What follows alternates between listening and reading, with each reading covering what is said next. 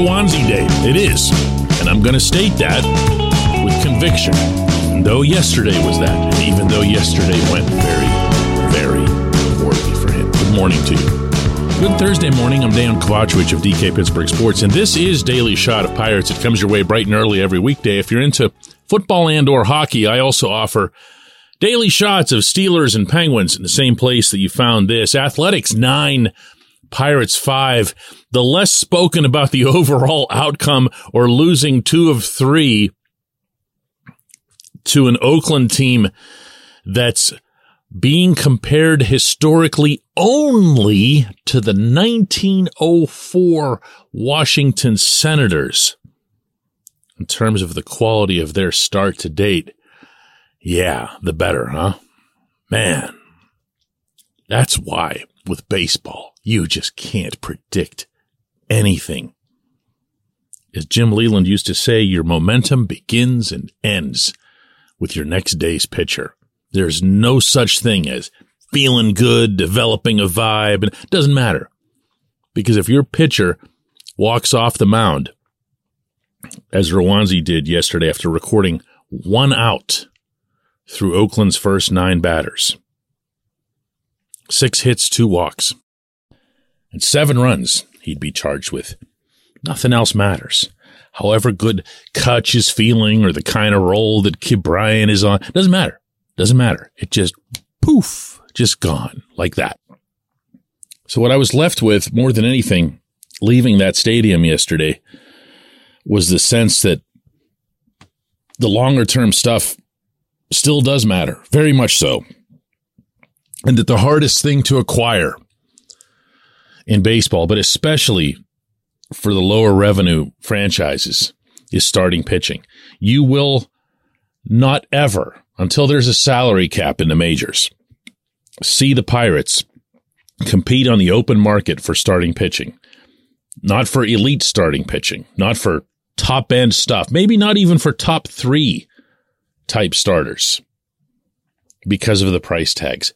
It's so precious, so rare, and just so aggressively pursued by the teams that do have the local TV money, that in all honesty, I wouldn't blame the Pirates. Even if, Bob Nutting opened up his wallet and had the payroll up at 115, 120, you still wouldn't be pursuing those guys. So the ones that you have already, the ones that are here that come from the draft or maybe even, smart trades, or as is the case with Roansy through the international market, man, you got to make the most of them. And they're not doing that with this young man. I am not here to absolve him.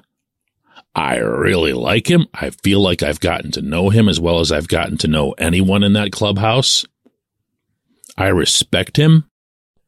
And I happen to believe on a personal level that he is currently driving himself completely nuts in trying to get right. And he's confused. And he's erratic. I'm not just talking about his command or his production. I'm talking about just the way he's thinking, the way he's behaving. He wants just to automatically be Roansy again. He wants it to be Roansy Day. He wants everybody to be looking forward to his start, no matter what level of the system he was pitching at. Remember that? That was fun stuff. But now, here we are now, where when I asked Derek Shelton after the game, what's next for Roansy, listen to the first 3 words of his response. What's next for Roansy? I don't know. I mean, learning experience here. We got to sit down and talk about it because we go 0-2 to the first hitter and then we walk him and then we don't execute with 2 strikes. So we got to look at the breaking ball. Just didn't execute today. I don't know. I'm not blaming Shelton for that. No problem with him being candid. No problem with anyone being candid in an answer. But that's a heck of a thing. Look, just a few days ago out in Seattle, Roansy was told he's going to the bullpen. That's just how it's going to be. Vince Velasquez is back. Luis Ortiz is staying in the rotation, and you're going to go to the pen. Okay? Vince tries to pitch. It goes very poorly. Vince gets hurt again. Vince is out for the foreseeable future. Ortiz stays in. Roansy stays in. And they made the decision. I was there, remember, in Seattle? They made the decision right there on the spot. They didn't have some kind of, big, long, extended meetings or whatever. They made it right then and there. That's it. Roansy's going back in. Were they thinking of the player first and foremost? Were they thinking that's what was best to get him back on track? Or were they thinking, this guy's already here, let's give him another shot, maybe something holistic? Maybe it's something that's a whole lot more cynical than that. Maybe they weren't ready to bring up Quinn Priester because of Super 2 arbitration. And I know that's a touchy subject, certainly is with them.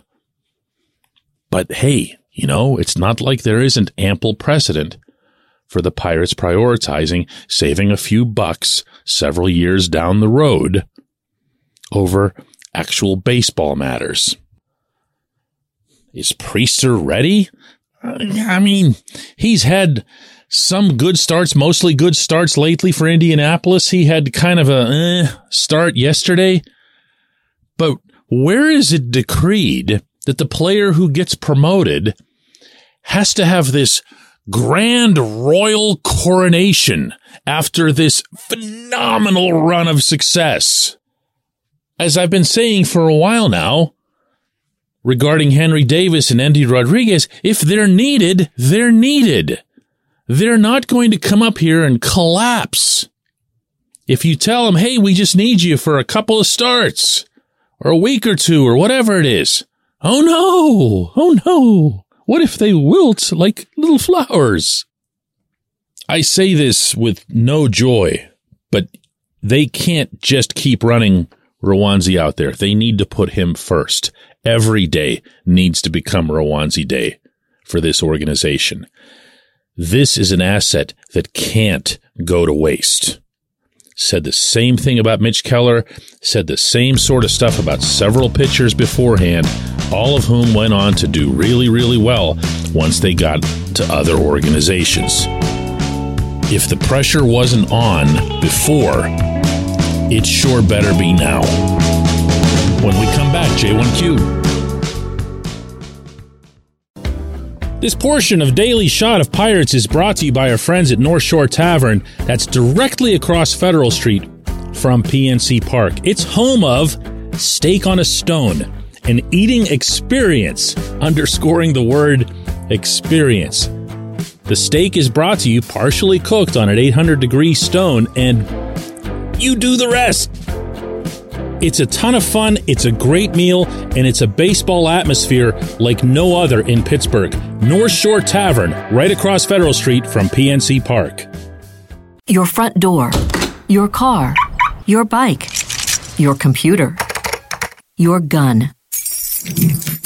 Safety is a habit. Every day you lock and secure your home and everything you want to keep safe. Gun safety and responsible storage are no different and the best way to help prevent accidents, misuse, and theft. If you have a firearm, own it, respect it, and secure it. Visit ProjectChildSafe.org. Brought to you by the National Shooting Sports Foundation and the Bureau of Justice Assistance.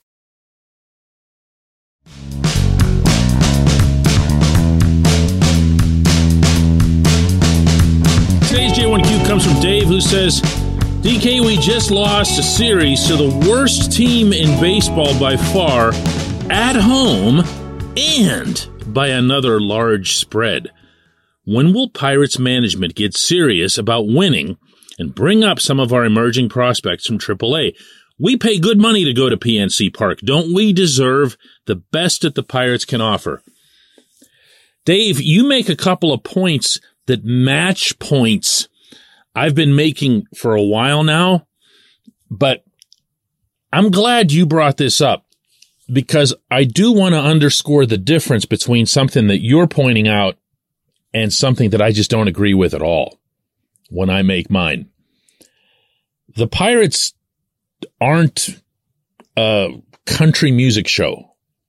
They don't owe a certain level of entertainment to the fans. They're a sports team. Their intrinsic mission, I'm not saying that they achieve this, is to win. Their result, they hope, with hard work, is for the winning to bring increased revenues. But it's a different field. So you can't think of it as, I paid my money. I expect to see so-and-so on lead guitar, so-and-so on bass, and so-and-so on drums. It's just not how sports work, and it's not a principle that applies to sports.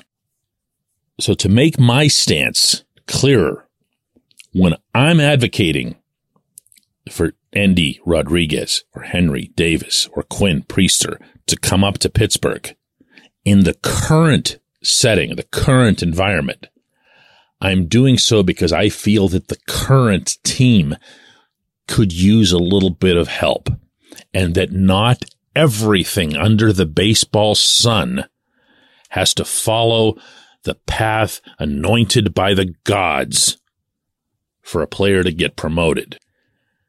There have been a lot of old school things that have been done away with over the last 10, 20 years in baseball. This is not one of them. This is still there. The idea that, the player has to go through the big emotional scene in the AAA locker room, and the manager gets to call him into the office and play a joke on him and tell him that he's actually being, tasked with sweeping the floors, but you're going to do it in Pittsburgh, son. And there's this big emotional scene, and the social media person is there recording it all. And we get all weepy-eyed as if we didn't just see 7 of those with other teams earlier in the day. They got to let this stuff go. Ben Cherington takes a lot of pride in being someone who thinks outside the box and acts outside the box. And this thing is still very much part of his process. There's no edict that a player has to have 10 consecutive spectacular starts, 50, 75 consecutive awesome at-bats. The major league team counts too. The major league team's games in early June count too, particularly when they're only a game and a half out of first place, which, by the way, the Pirates still are at 32-29. There's nothing terrible that can happen to this player, this prospect that you bring up. Level with him. Do it just like you did with Roansy and O'Neill Cruz a couple years ago at the end of the season. They knew that wasn't it. They knew they weren't being called up to the majors for good. It was a reward for the season that they'd had in the minors. It was a nod of respect. It was letting them kind of get the lay of the land a little bit so things wouldn't floor them when they did make it up. That's what I've been getting at. That's been my point. It hasn't been, let's give everybody the biggest bang for their buck, or we owe it to the fans or whatever. No, man, no. You still owe it to the organization to do the right thing by the young player, as I underscored with the opening segment regarding Roansy. I'd just like to see some additional flexibility therein. Oh, and you know what else? If that prospect comes up and does spectacularly well, and of course I could point to Bryan Reynolds, because when he arrived, he was never going back. He would say so at the time, off the record. He wasn't going back. He was going to hit. He was going to hit his way into a permanent status where they could never even manufacture one of those goofy fake excuses to send him back.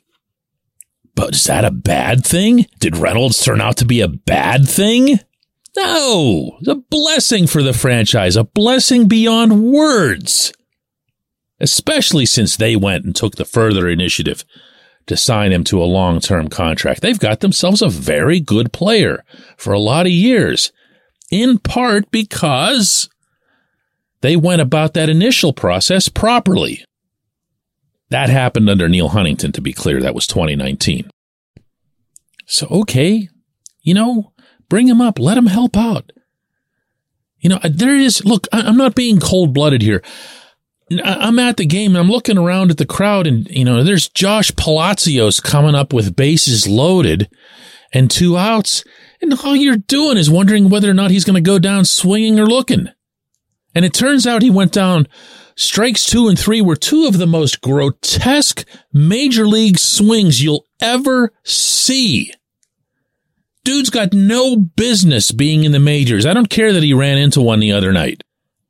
If that plate appearance had gone to Davis or Rodriguez, you'd have a much greater chance, not 100% chance, but a much greater chance of winning the game that you're playing. That matters. That matters. I appreciate the question. I appreciate everyone who listens to Daily Shot of Pirates. We'll do another one of these tomorrow.